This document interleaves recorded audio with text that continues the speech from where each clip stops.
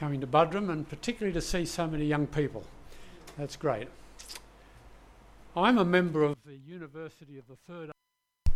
Nothing to do with New Age. It means you've got to be over the age of 60, and I just qualify. Now, I go to 2 discussion groups, and I'm meeting atheists there. And they're not ashamed to come out publicly and say, I'm an atheist. I became an atheist through reading this book. One guy, a very outspoken atheist, he turned up at the discussion group last Friday, not this recently, but the one before, and he was wearing a rather large medallion thing around his neck, and I think it was a seashell. I said, oh, you're looking very nautical today, and he said, oh, that's to keep the Christians away, right? That was his response. I said, it's not working. Anyway, why am I saying this? Because our topic today is the existence of God. And I'm discovering that there are quite a lot of atheists out there. The Bible talks about the fool saying in his heart there is no God. People are advertising that they're fools unashamedly. I want to do 2 things today. I want to strengthen our faith in the existence of God. You might say, well, no Christian ever doubts that. Don't you believe it? I picked a book up at the library, written by someone who had been to the best seminary, or good seminary in the United States, and it appeared had been a very strong believer in God. And this book was about why he no longer believed in God. Now, I'm not arguing whether he's going to heaven or not. That's not my point. My point is that atheism is fairly widespread, and if many do not tick the atheistic box, they live as if there is no God. They are practical atheists. I want to strengthen our faith, but I also want to give you something that you can use when you meet people who question the existence of God. So let's get started. We'll have a little quiz first of all. What do you see? A vase or faces? Hands up for the vases. Hands up for the faces. Okay, we're divided on that one. What about this one? Hands up if you see a young woman. Hand up if you see an old woman. Some of you can't see any woman by the look of it. I think the young woman is easier to see. She's looking well to the left, and that protruding part is her chin. The old woman is looking more to her right, and the protruding part is her nose. And what was the ear of the young woman has become the eye of the old woman. Who can see both of them? Some of you. Okay, let's move on. Is that a word or a face? Well, it depends whether you're looking in landscape or whatever the other one is, portrait. Okay, what's the point? The point is this: both could be true, but it doesn't matter. Who cares whether that's an old woman or a young woman, a vase or faces? Not important. But when we come to some other matters, some of them just can't both be true, and it does matter. And our topic today is in that category. There either is a God or there is not a God. You can't have it both ways. It's not like the vases or the women. And it does matter. It's a matter of life, death, eternal life, eternal death. So this is not a subject we can dismiss. And I believe that we as Christians, and I'm very pleased, I speak with Lindsay regularly. He knows I'm pleased that you are doing this series on faith blockers, because there are people out there, and some of them, I believe, are sincere atheists. In other words, they believe that the evidence points more towards the non-existence of God than the existence of God. Now, you may want to question that, but I do believe that many of them have examined, thought deeply about these issues, and certainly we should not rubbish them.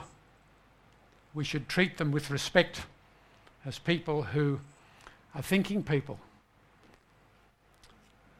So I'm pleased that you are doing this series, and I hope that you will use what you're learning over these weeks, because the bottom line here is that we can go out and help people who have put up these barriers against the truth. So let's get into it. The most well-known atheist today is Richard Dawkins. There he is in the bus that has his motto on the side of it. There's probably no God. Now stop worrying and enjoy your life. That's his philosophy. He's written a number of books. Perhaps his most famous is The God Delusion, and he's made a lot of money out of that book and others. Let's unpack his view. There's probably no God. Now stop worrying and enjoy your life. When you meet an atheist, it's often good to say, tell me about the God you don't believe in. And when they've described the God they don't believe in, you will probably say, I don't think I believe in that God either. Because many atheists have a very false notion of God. They've picked up bits and pieces about God, and they are, as it were, shooting down a straw man. That's a good point to remember. Tell me about the God you don't believe in. Now, Dawkins says that there's probably no God. And I think that's sufficient reason to be a very aggressive atheist. I wonder if we had a cyclone pass through here and Dawkins was staying at our house and there was a bare power line that had been blown off the local pole there, and I said to him, oh, it's probably not live. Do you think he'd pick it up? I don't think so. Let's suppose that a snake slithered past. It's probably not poisonous. Would he pick it up? I don't think so. And yet, when it comes to God, he says, there's probably no God. And he dismisses God and runs with atheism. And yet, the existence or non-existence of God is far more important than whether or not that wire is live or that snake is poisonous.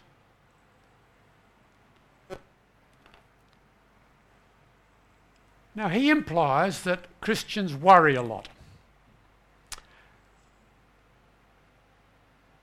Well, I want to ask Mr. Dawkins and his fellow atheists, do atheists worry less?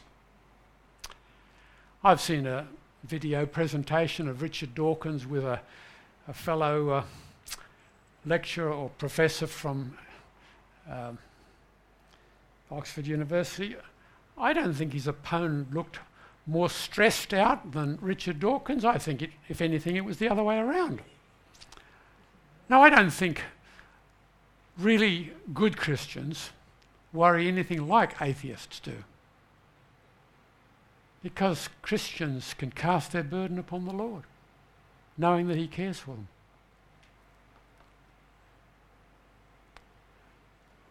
Are atheists happier than believers? Because he is implying that if you believe in God, you will not enjoy life as much as if you do not believe in God. That is implied in his statement. Are they happier? I don't think so. I've met atheists and I don't think they're happier than Christians. I heard of a Christian who said after his conversion, I'm happier now when I'm sad than I was before when I was happy. Peter says, believing you rejoice with joy unspeakable and full of glory. That sounds like a very happy person. He can't even describe the joy. It is unspeakable joy. I had the privilege of speaking at my daughter's wedding in Sydney in January, and it was a highlight of our year. And I spoke about an acrostic fish, because the husband's a fisherman. So I told them about the acrostic in Greek that the early Christians had, ichthus, Jesus Christ, God's Son, Saviour. And then I gave him an English version of fish and urged my daughter and son-in-law to be sure about fidelity to the covenant they were making that day. And integrity and salinity, I had to explain that they would be salt and light in the world. And the H, well, what does that stand for? We've had fidelity, integrity, salinity. I had to have a word that started with H, and it had to have 4 syllables in and have the accent in the same place. So I came up with hilarity. Now, there's a Greek word, hilaros, in the Bible. And if your name's Hilary, it probably means that you are a cheerful person, because that's what it means. But hilarity maybe is pretty close to unspeakable joy. It's hilarious! So I don't think atheists are happier than believers at all. Now, he implies that Christians would be happier if they could do the things that atheists are allowed to do, but which Christians are not allowed to do. So I want to know, Mr. Dawkins, what are the additional enjoyments that you have in your life that, as a Christian, I can't do? Now, I don't know what you're thinking about. But when I look at the way non-Christians enjoy themselves, it's often through extramarital affairs, it's often through pornography, it's often through getting drunk on Saturday night and having a hangover on Sunday morning and ending up maybe hitting somebody on the Mooloolaba Esplanade. I don't know that that's real enjoyment. What can they do? I don't think most of the things that they permit themselves to do are worth doing.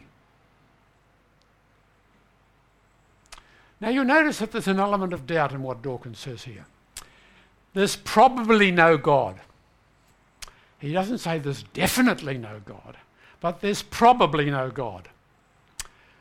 He's got a bit of doubt, which suggests that his position has an element of faith. I'll come to that more in a moment. But you see, doubt and faith go together, really. I never doubt guitars exist or pianos. Never doubt them. I did meet a man once who wasn't sure if trees existed.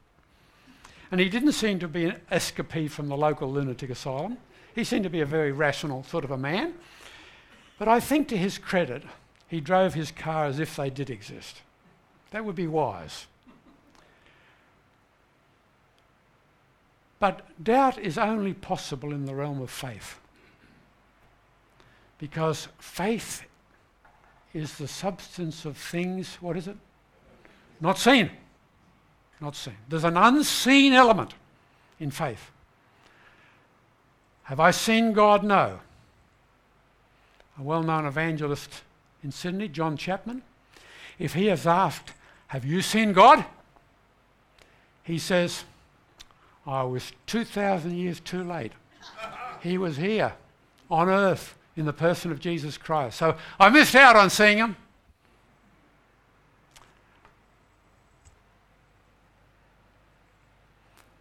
What you can say to an atheist when you meet one is, it's always good to meet another person of faith. That will take the wind right out of their sails, because they hate the thought that somebody might think that they take their position by faith. But there's a lot of faith in atheism. It doesn't have very good grounds. There's a lot of faith there. So let's pursue this matter a little further. I said that in the realm of faith, a doubt is always a possibility. Do Christians ever doubt? I think most do. I think most do. Doubt is not sin. It's a temptation to the sin of unbelief. And when we're tempted, we should resist the temptation and get back onto the platform of faith. C.S. Lewis said, "Now that I'm a Christian, I do have moods in which the whole thing looks very improbable. But when I was an atheist, I had moods in which Christianity looked terribly probable." That is why faith is such a necessary virtue. Unless you teach your moods where to get off, you can never be either a sound Christian or even a sound atheist.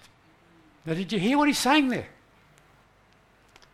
Atheists have their doubts. They have their probablys. They also have their moments of faith that Christianity might be terribly probable. Those flashes of faith for an atheist are terrible to behold, and they quickly go back to the humanist society and strengthen their faith in their atheism.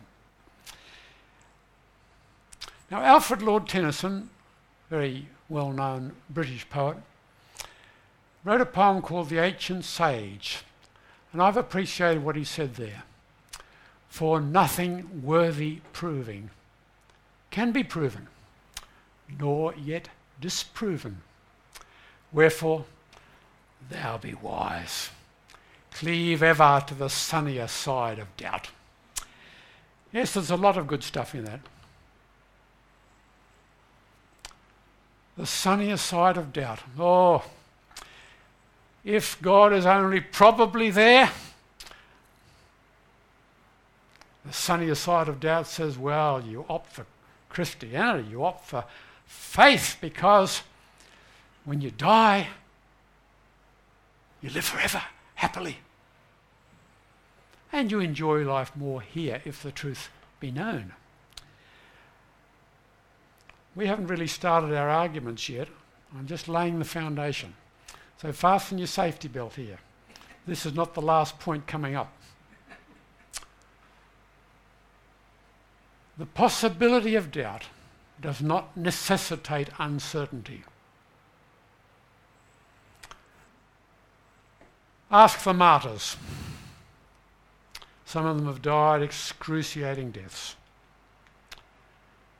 There was a series on television a couple of years ago about the Inquisition. And a man was boiled in oil, and it took 15 minutes for him to die. But he died hanging on to his conviction. There is a God, and he's worth dying for. In British history, many, many believers were burnt alive at the stake under the reign of bloody Queen Mary. I'm not swearing. Think of that death. Sometimes the wood was damp and the death took longer. They died because they weren't uncertain of what they believed. Dear, oh dear, if it was only 50-50 and you were going to boil me in oil, I might switch sides. But if you really believe, as Job did, though he slay me, yet will I trust in him. Ask the thousands for whom Christ has delivered from addictions. They've been on methadone, they've been to counsellor after counsellor, and they simply trusted in Christ as their saviour and were delivered. Tell them that God doesn't exist. I'll laugh in your face. I heard of a man who was asked, surely you don't believe that nonsense about Jesus turning water into wine, do you? He said, well, I only know that over at my house he's changed beer into furniture. Now, a man who's experienced that, not to mention his wife and children, are very sure that God exists. AA couldn't do it. Willpower couldn't do it. But God did? What about the millions of prayers that have been answered, many of them so miraculously? The famous prayer warrior is George Mueller, known to all Brethren people. In his lifetime, more than 10,000 orphans went through his orphanage, who all had to be fed daily in answer to prayer. Because no begging letters was sent out saying, we're running short of funds, we don't know how we're going to feed the orphans next month. And you've all heard the story of the matron coming to Mueller and saying, we've nothing for breakfast. He said, get the children to sit in the dining room. 300 kids sat down to an empty table. And Mueller went to prayer, and there was a knock at the door. A baker couldn't sleep at night. God burdened him to bake loaves of bread for the orphanage. So he baked 3 batches and delivered them. A bit later, milkman. His cart has broken down outside. 10 cans of milk are given to the orphanage. Not one night did those kids go to bed. All 10,000 more and more. And all because prayer was answered. I'd love to tell you other miraculous stories of answered prayer, but one in particular from Africa, but we'll have to move on to Budrum. Many homes been turned around. Marriages on the brink of divorce. Salvaged because Christ came into the relationship. Tell them that God doesn't exist. Not to mention the experience of every Christian whose burden of guilt has been lifted through faith in a God who forgives on the foundation of Christ's death for them. And then those who despair of life to the point of suicide, but who are given hope through God. Tell them that he doesn't exist. They're very sure indeed. Now I'm going to look at 2 arguments that atheists use, and then I'm going to give you some arguments that Christians can use. Now, it's inevitable that what I'm going to say is going to overlap with other barriers that you have raised. You can't talk about the existence of God and not look at other barriers that people raise. So let's begin with one of the most commonly used arguments. Science has debunked God. One of the very vocal atheists, the one that has this pendant to keep Christians away, his patron saint is Charles Darwin, no doubt about that. And he dismisses belief in God as being like belief in Santa Claus or the Tooth Fairy or the man in the moon. And he would not think, I am sure, that any self-respecting scientist could believe in God. Well, he doesn't know too much about scientists. Let me introduce one to you. Dr. Francis Collins. He began his academic studies in chemistry. He switched to medicine, and he has a PhD and was appointed as the leader of the Human Genome Project, which looked at the DNA, which is a very complicated science. And there were 2,500 scientists working on this project around the world. He estimates that 40% of scientists are believers. Now, we're not talking about people who studied physics in grade 10. We're talking about people who are professional scientists who have probably postgraduate degrees. Now, I'm not a scientist, but I can think of 3 people with significant degrees in science, all of whom were very, very strong believers.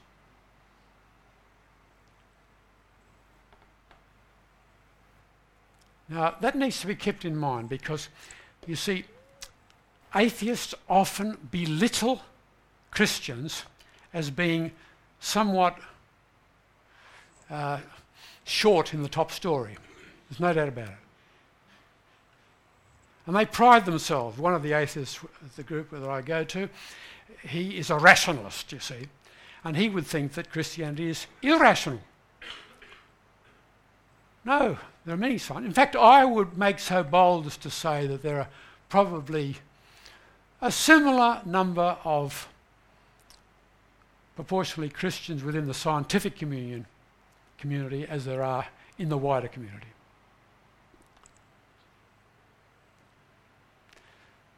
Now, here's an important point.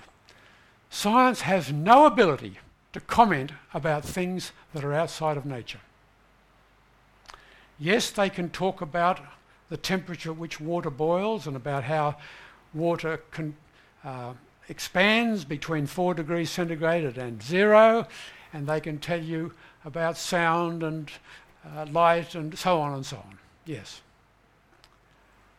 But they're not qualified to tell us whether there's a God or not. And I want to illustrate this. That is a tin whistle, and I've brought it along here. Suffer as I play. Oh, yeah.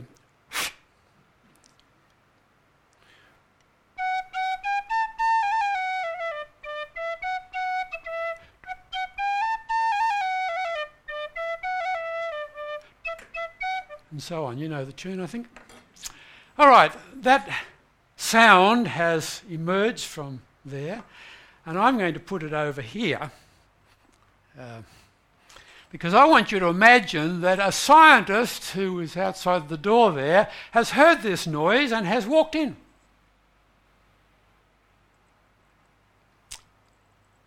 And he says, I heard a sound here. I wonder what made that sound. I need to investigate. Find a reason for this sound. And he might start tapping on the walls. No, that doesn't do it. He might ding on the piano. That doesn't do it. What is it? I wonder about this thing over here. It's a tube. Now, no, that doesn't do it. We're getting close. So when air is applied here, it causes the air inside this column to vibrate at a certain frequency, and the sound wave produced travels through the air and hits a piece of skin on the side of one's head, which by means of various bones and other mechanisms goes through to the brain, and we hear the sound. And these little holes here, well, they're probably to alter the length of the tube so as to alter the pitch of the sound, the frequency of the sound. Well, now, you can tell I'm not a scientist, but he is, and he can explain the science of the sound that he has heard. Now, I'm a bit miffed because in his explanation, he didn't mention that I had made the sound. He didn't mention that, and I'm rather put out about that. But then he is not capable. It could have been you that made the sound, or you, or you. So he is not, I'm yelling, he is not capable of telling us about the musician.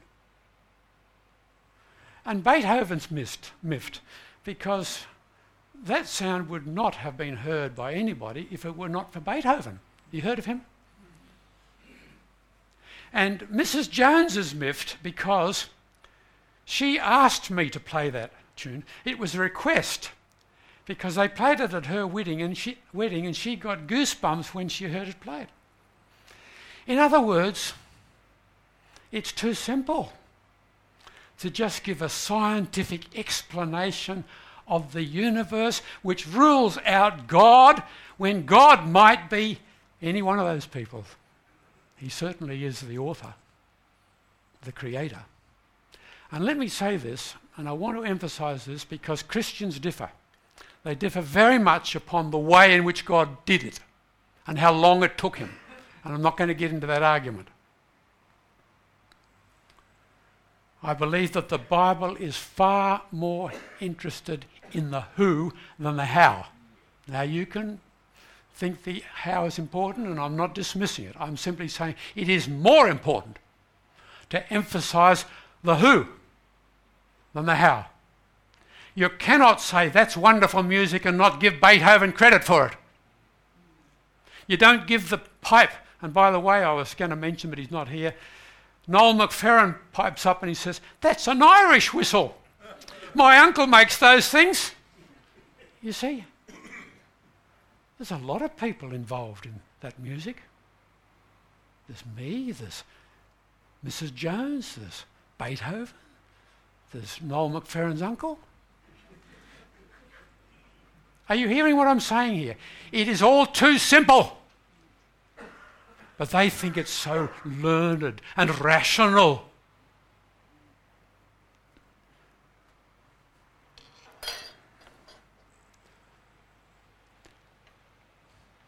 Here's another man you may not have heard of. Anthony Flew was an atheist for most of his academic life. He was a philosopher, taught in various universities, and to everybody's surprise, towards the end of his life, in 2005, he professed belief in a divine creator. Why? Well, he takes Dawkins to task. Dawkins made 5 references in his book, The God Delusion, to Albert Einstein, no mere scientist. And he said he makes no mention of Einstein's most relevant report, namely that the integrated complexity of the world of physics has led him to believe that there must be a divine intelligence behind it. And he's very annoyed with Dawkins. In fact, he could hardly put words on paper to describe his annoyance, because he said Dawkins ignores the strongest argument of Einstein. And this is a lesson for all of us. You know, you can fiddle with the fringe of your opponent, but if you're going to be a sound debater, you have got to attack their strongest point, not their weakest points, because you'll leave them in unbelief if you leave their strongest point intact. And Dawkins does not listen to Einstein's strongest point. Well, Anthony Flew goes on. I myself think it obvious that if this argument is applicable to the world of physics, as Einstein said, then it must be hugely more powerful if it is applied to the immeasurably more complicated world of biology.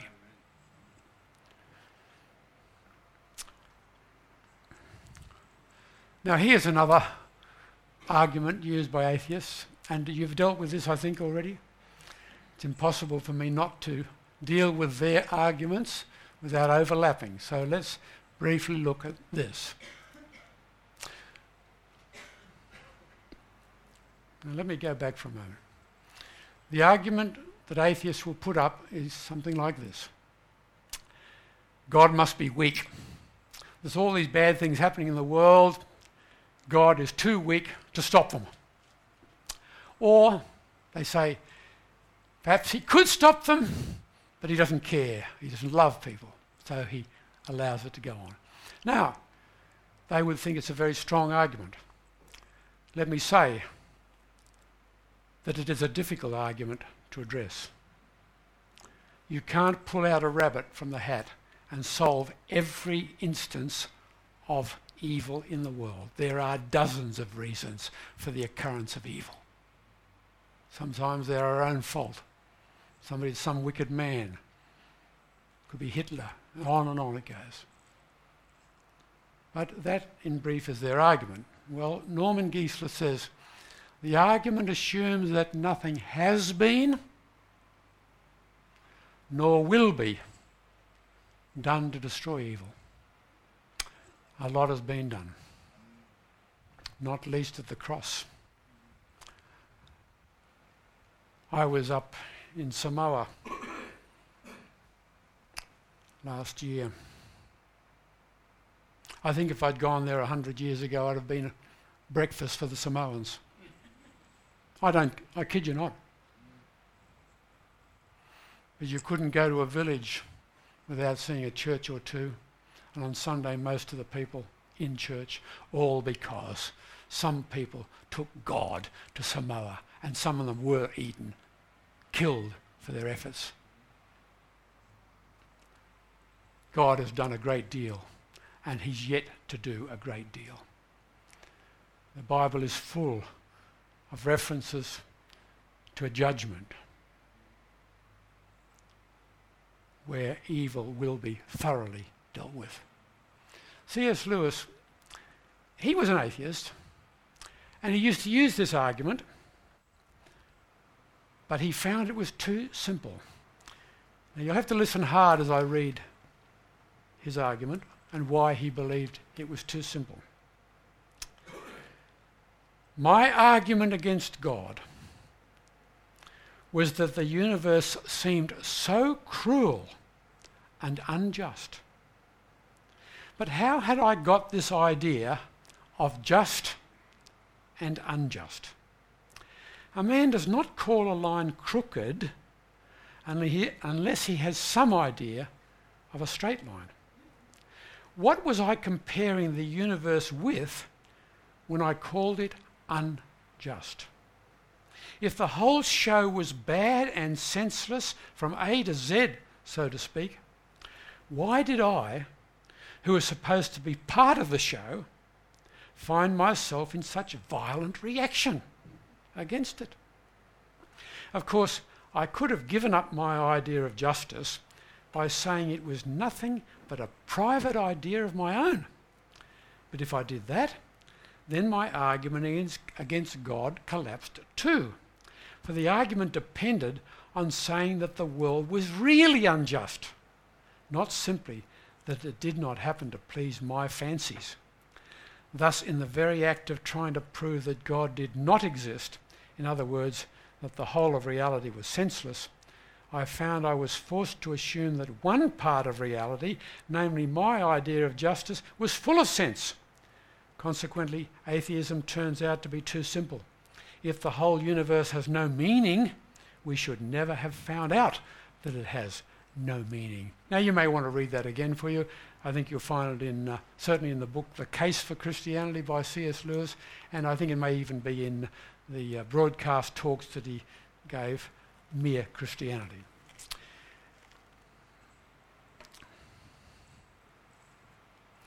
Here's a question that you can ask. If an atheist comes up with this problem of evil argument, why doesn't God do something? Doesn't he love people? Can't he handle the problem? Ask the question, what do you want God to do?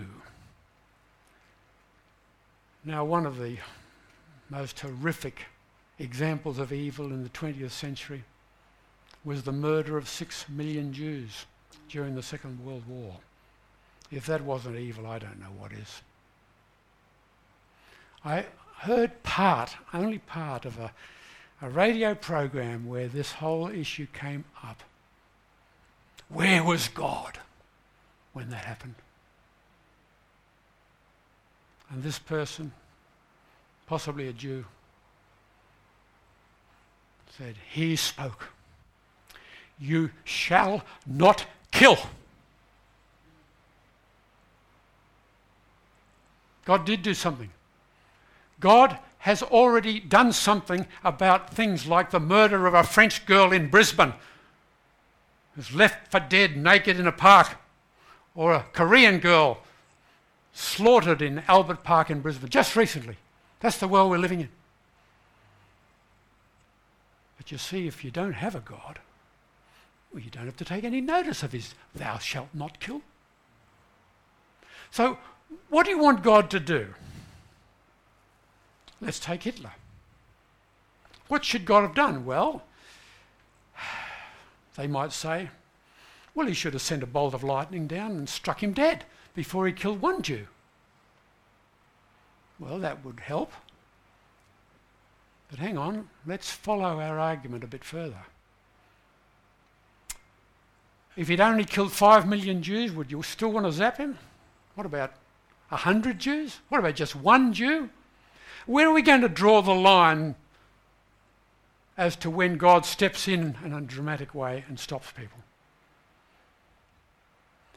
You see, this God, whom atheists don't believe in, is a holy God. He's holy. And his standard of holiness is far higher than any ethical standards we've got in this world. Where's he going to draw the line?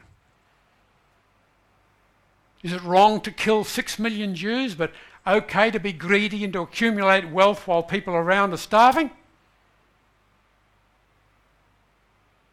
Is lust in your heart not grounds for being zapped, but adultery is ground for being zapped? Well, Jesus didn't draw that kind of distinction. Do you know how many people would survive if God stepped in the way atheists want him to step in relation to people like Hitler? How many people would? None. Not one of us. We all deserve to be zapped.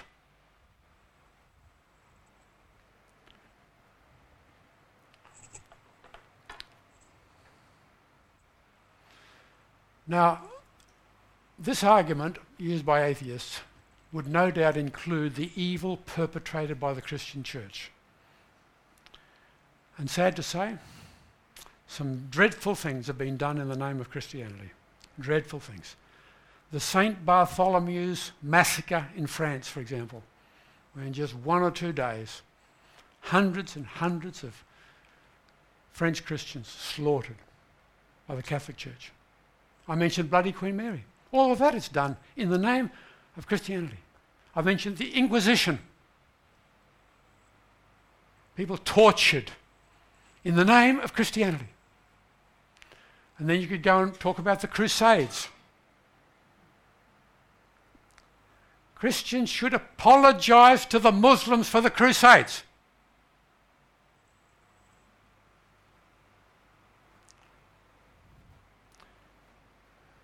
Now, John and his team are just coming back from Israel. Yes, learn all you can about Christ through a visit to Israel, if you want. But those places are not places where we have to make a pilgrimage. They're not places which we ought to actually almost worship. And if the Muslims take over those, we've got to knock the brains out of them and get those places back, which is what the Crusades was all about. We're all about? No. We should apologise. I think they've got long enough memories to remember what happened back there. And it makes Muslim evangelism the more difficult. Now we've got a royal commission into child abuse by priests. Even the Salvation Army have come before that commission, and one officer wept at the commission.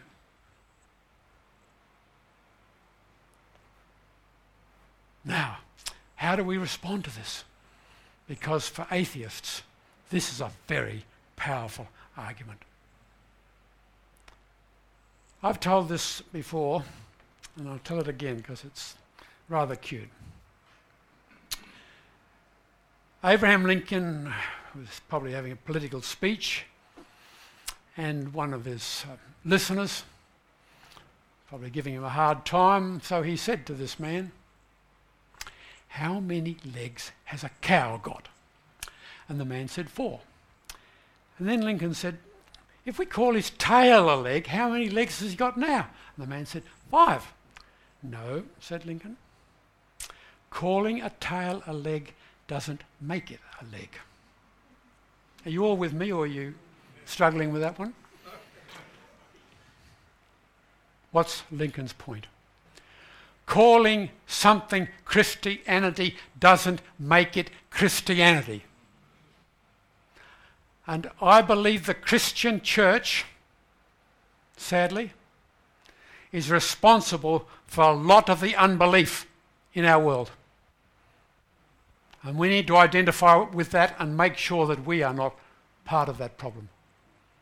There are any number of people who were made to go to church when they were kids. And they were altar boys and they sang in the choir.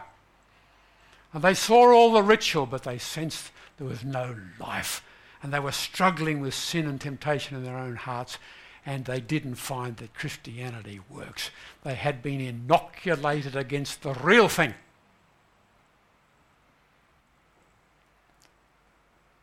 And I think the Muslim religion began in part because Christianity in North Africa was dead. It's serious. So we've got to debunk this notion that atheists have that anything that goes by the name of Christianity is Christian. Built into the word Christian is the word Christ. And he said, not slaughter your enemies, he said, love your enemies. Christ's likeness is the best witness we can give to atheists. Oh, I love this story. I haven't got time to tell you, but I'm going to. A man who was a hobo, a drunk, homeless man, went into a mission one day, heard the gospel, accepted Christ, and was transformed. He kept coming to the mission to help. If someone vomited a pound of prawns up, Joe would be there to mop it up. Somebody couldn't find his bed in the drunken state, Joe would put him into bed and tuck him in. He swept the place, kept us spotless, in gratitude for the change that he'd experienced in his life. And one day another man came into the mission. A man whose life was just like Joe's had once been. He heard the message and he came forward to the penitent rail and he began to pray, and the missioner was walking along in front of the others and he heard this man praying, "Oh God, make me like Joe. Make me like Joe." And the missioner said, "Don't you mean make me like Jesus?" He said, "Is he like Joe?" No, you can laugh at that, but quite frankly, I'm impressed. Joe was Christ-like.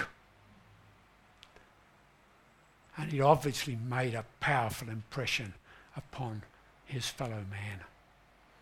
You know, we don't impress people by building big cathedrals, by dressing up in robes, or even by singing songs. It's reality that people are looking for. People have got far more time for Jesus than they have for the church. There are many people with a great respect for Jesus. At one of our discussion meetings, the question was, name 5 people that you'd like to come back from the dead and have dinner with. Well, one of these atheistic guys, the rationalist one, he said he had Buddha in there and he had Jesus in there. He's still got a respect for Jesus.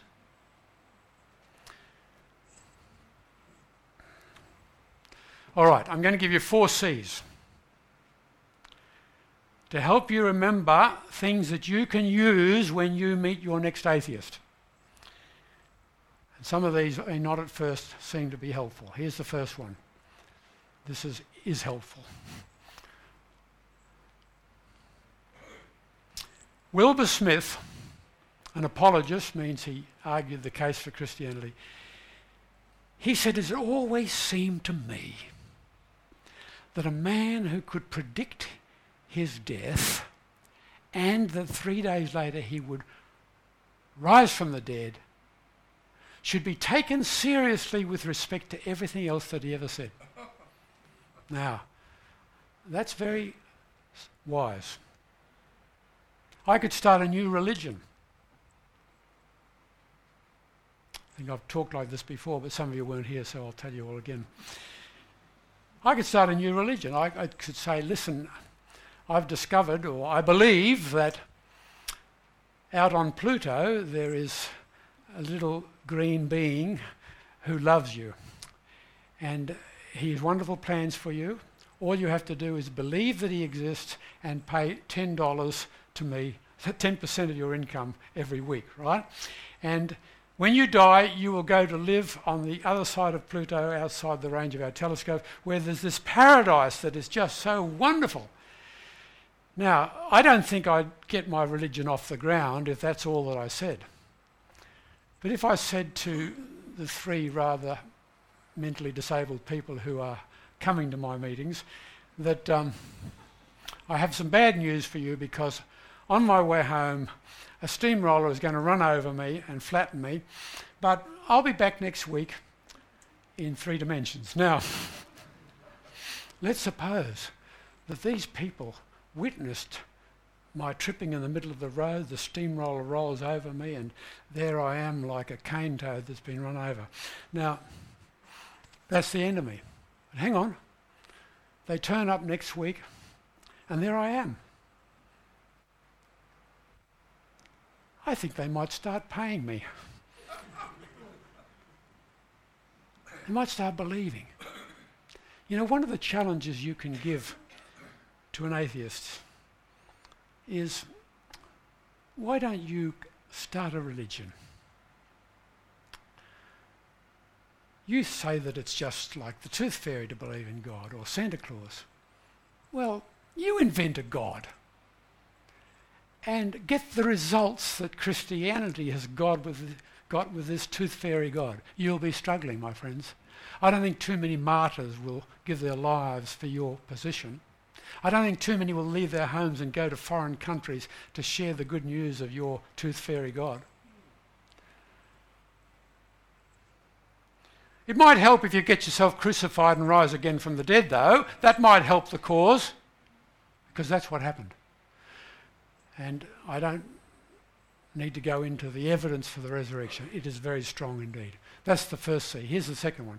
Creation. Oh, now this one gets a laugh from the atheists. And I think you've probably covered this in an earlier week, and I'm not going to go into the detail of it. I want to just say this. Where do we read in the Bible about creation? I'd give you 5% for that. The creation is all the way through the Bible. I was reading this morning from Psalm 95. Don't turn to it, but just let me read a little. We had a worship service here at 9 o'clock.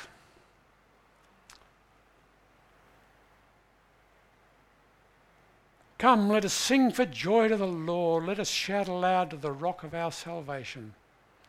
Let us come before him with thanksgiving and extol him with music and song. And the next word is for. The Lord is the great God, the great King above all gods. In his hand are the depths of the earth, and the mountain peaks belong to him. The sea is his, for he made it. And his hands formed the dry land. That's about creation, isn't it? But it's in the context of worship. And I want to make this point because I think we have separated creation from its ultimate ideal context. Finish this text. The heavens declare the glory of God. The chief end of man is to glorify God.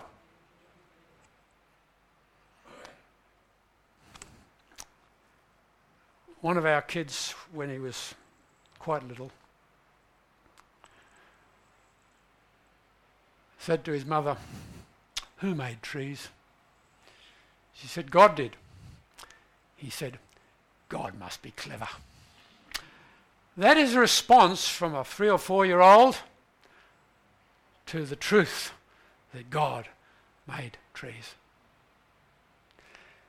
That's what worship is. Worship is response. And God wants a response. Now, one of the well-known atheists on the ABC is Philip Adams. He's avowedly atheist. And he became an atheist about the age of 5, I think. I think maybe through the problem of evil. He gets atheists on board.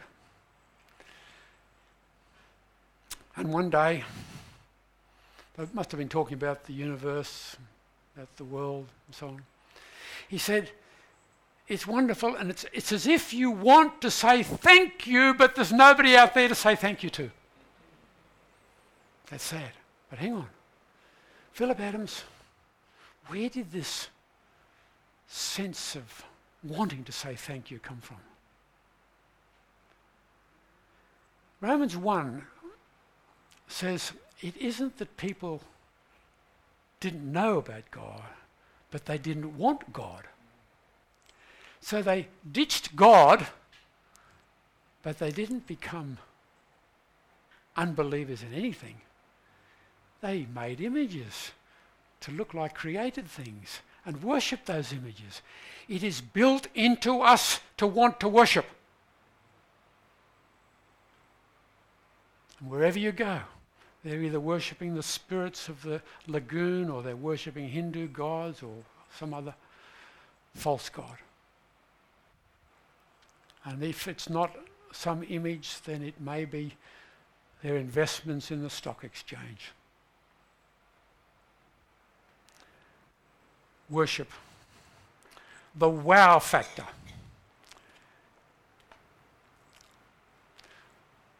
Here's Romans 1. And because time has gone, I'll rush this through. Look at the yellow bit. God has made it plain to them. For since the creation of the world, God's invisible qualities, his eternal power and divine nature have been clearly seen, being understood from what has been made, so that they are without excuse. Without excuse. That doesn't sound like a probability. God probably doesn't exist. You can't say they're without excuse if it's only a probable God that we believe in. When Paul spoke at Lystra, he said, turn from these worthless idols back to the living God who gives you fruitful seasons, the rain. Now, the scientist says, oh yeah, but they just didn't know where rain came from. No, I read in the Psalms that it came from the clouds. Most of these people were farmers. They knew about the weather. There's a Bishop Spong who doesn't deserve to be a bishop, who's a total unbeliever in most of the decent things in the Bible. He says, we don't need to believe in the virgin birth now because we understand biology. What rubbish. He's a bishop, not in Australia.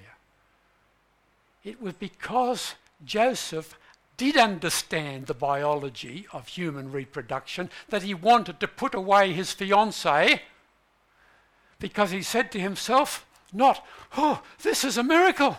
I had nothing to do with it. It must be God. No. He said there's some hanky-panky been going on here. I don't think it was my wife's fault. Somebody has taken advantage of her, and so I'm going to put her away very privately so that she is not further embarrassed by this whole thing. But he didn't bring God into it at all. It was because he did understand the science, and he had to have an angel to tell him what had really happened. Conscience. Listen to the text. When Gentiles who do not have the law do by nature things required by the law, they are a law for themselves, even though they do not have the law. Since they show that the requirements of the law are written on their hearts, their consciences also bearing witness, and their thoughts now accusing, now even defending them. Yes, people know right from wrong. And if you got the man who murdered that French girl, perhaps in one of his better moments, when he perhaps wasn't on drugs or whatever was going on there, and you said, do you think it's right that you should do what you did?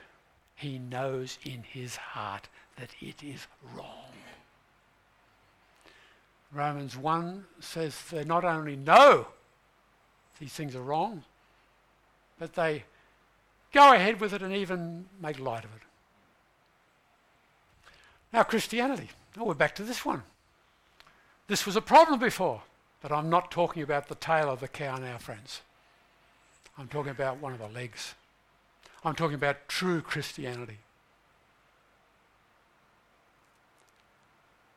That is a powerful argument. Just yesterday I heard about Billy Graham being invited to have dinner with the Queen on the Britannia when it was still in operation. She was visiting California, and Billy Graham and his wife were invited. And as he went up the gangplank, there was an officer there, perhaps a sailor dressed in his white uniform. And when Billy Graham passed, he said, Haringey, 1954, sir. Some of you don't know what that's all about. Haringey was where Billy Graham had his London crusade in 1954, and this man had been converted there. You go to Sydney today, I'm not sure who the Archbishop is there, but he and his brother converted in 59 when Billy Graham was here. And I'd say quite a lot of people in ministry from that era, 1959, date their conversion back to the attendance at a Billy Graham crusade. The gospel is the power of God unto salvation.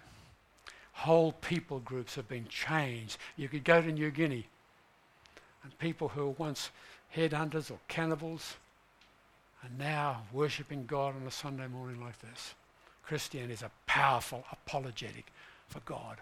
C.S. Lewis said, I believe in Christianity as I believe that the sun has risen. Not simply because I see it, but because by it I see everything else. In other words, Christianity makes sense of life. It tells us where we came from. It tells us that we're not a little higher than the monkeys. It tells us that we're a little lower than the angels. It tells us the real cause of humanity's problems. We are fallen. And this world is never going to sort out its problems unless it gets the divine perspective on what the real problem is and the divine solution which is found only in Christ. Christianity is a proven solution to humanity's problems. It gives purpose for living. It gives a hope for the future. In other words, it makes sense of life. That's what Lewis is struggling with. If this is a senseless thing, no, it's got a lot of sense. But you only find out that it's sensible. You know, the curious thing about atheists is this. If we simplified their view of where God came from, they would have to say that once upon a time everybody was an atheist, but there were things they couldn't explain, and then there was death, and what happened after death. They asked all these questions, so they invented God. But having invented him, they don't like him. Now, I don't think atheists would have invented the God of the Bible. I think they'd have invented a God who was a little bit more indulgent, so that they can enjoy the life that Richard Dawkins thinks that atheists have.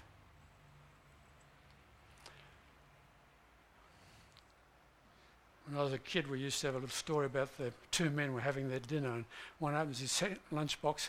He says, "Oh, no, peanut butter sandwiches again," and he throws them away. Next day, same thing happened. "Oh, no, peanut butter sandwiches again," throws them away. After 3 or 4 times of this, his mate says, "Why don't you tell your wife to put something else on your sandwiches?" She doesn't make them. Who makes them? I do.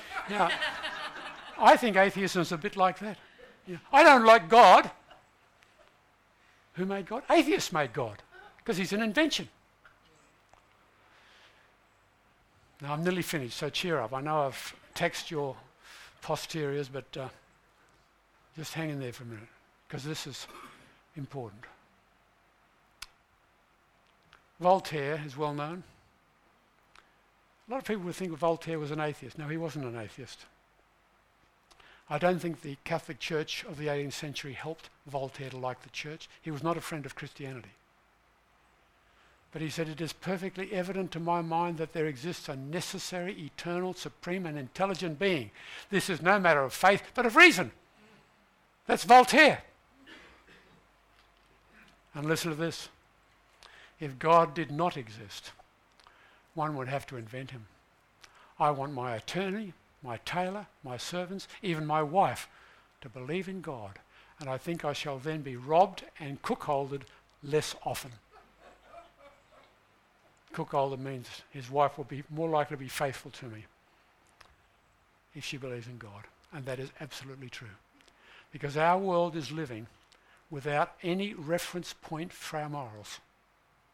And our nation, I believe, is in grave danger. Because where once every family felt the kids ought to go to Sunday school, now very few do. There was a church on every corner. They're now antique shops. And the ethical resource that was established through that exposure to Christian teaching is gradually dwindling. And we're going to run out. And we'll have every man doing what is right in his own eyes. The alternative is unthinkable. Do you know? Francis Schaeffer was absolutely correct when he said you can test the truth of something by taking it to its ultimate conclusion. If homosexuality, for example, is okay for Barry and John, it's okay for Steve and Arthur, and you could go on, it's okay for everybody in the world. Well, how long will the world last? Not very long. Take it to its conclusion. Now let's take atheism to its conclusion. If there's no God, then I'm not accountable to anyone. If I can fiddle my tax return, so be it, if I can get away from it. If I can murder 6 million Jews to make our country stronger and take over the world, I'll do it. That's a recipe for disaster. Absolute disaster. The alternative is unthinkable. Here's a challenge to atheists. Jesus said, if anyone chooses to do God's will, he will know whether my teaching comes from God or whether I speak on my own. You know, the state of our heart can help or hinder our knowing whether something is from God or not. If I was to fiddle with this thing here, I've got this little bit mechanical thing here on my thing now. I'm going to put this earphone into my ear and I'm going to twiddle the knobs here. Oh, I can't pick up the ABC. The ABC doesn't exist. Now, I'm being silly. But you see, it's not that the ABC doesn't exist. It's just that there's something wrong with this equipment to contact the ABC. I believe that a lot of atheists is a choice. A lot of atheism is a choice because it gives them that freedom that Dawkins wants to enjoy life in that questionable method that he thinks Christians can't enjoy life in. And if you read Romans 1, you'll find that atheism leads to immorality and all kinds of wickedness. Jesus, on trial before Pilate, says, everyone on the side of truth listens to me. I want to say to Mr. Dawkins, I want to say to every atheist in the world, do you really want to know the truth? Or are you just comfortable with your rather weak arguments for your position? Jesus said, seek and you will find. Pilate is not wanting an answer to what is truth. That is a dismissal. What is truth? He's trying to get rid of Jesus. And that's what people do today. Oh, that's your opinion. There was an evangelist called R.A. Torrey, and he said this to atheists. If you really want the truth, I want you to do this. Take the Gospel of John and pray this prayer. Oh God, if there is a God, as I read this, if you show me that it's true, that I will embrace it. And he's found success in doing that. Do they really want the truth? Well, seek. If you seek from me with all of your heart, I will be found of you. Here's an old hymn.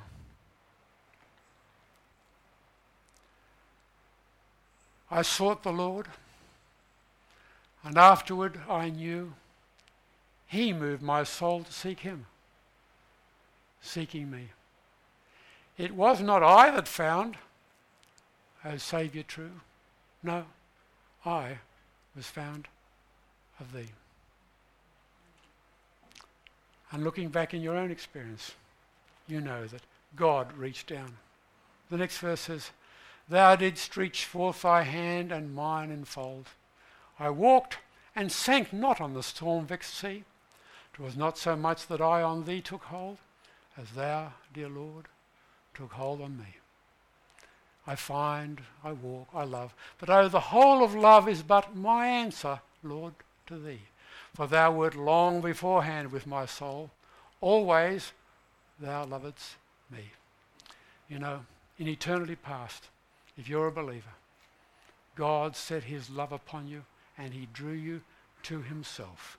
And when you look back, you see his sovereign hand in the work of your salvation. Well, I had planned that we would sing this because you know the tune. Shall we sing one verse? Would that stand? Let's sing one verse of this.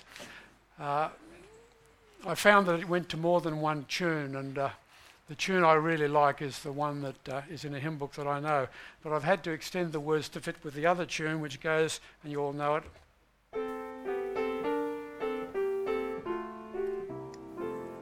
Is Finlandia by Sibelius, and I think we know it pretty well. Ready? Let's sing. I saw the Lord. He moved my soul to his seeking me.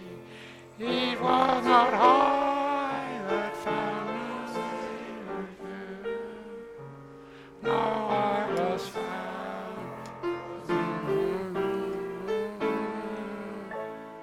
It was not I that found a Savior true. No, I was found and found by you. Does it make you want to worship?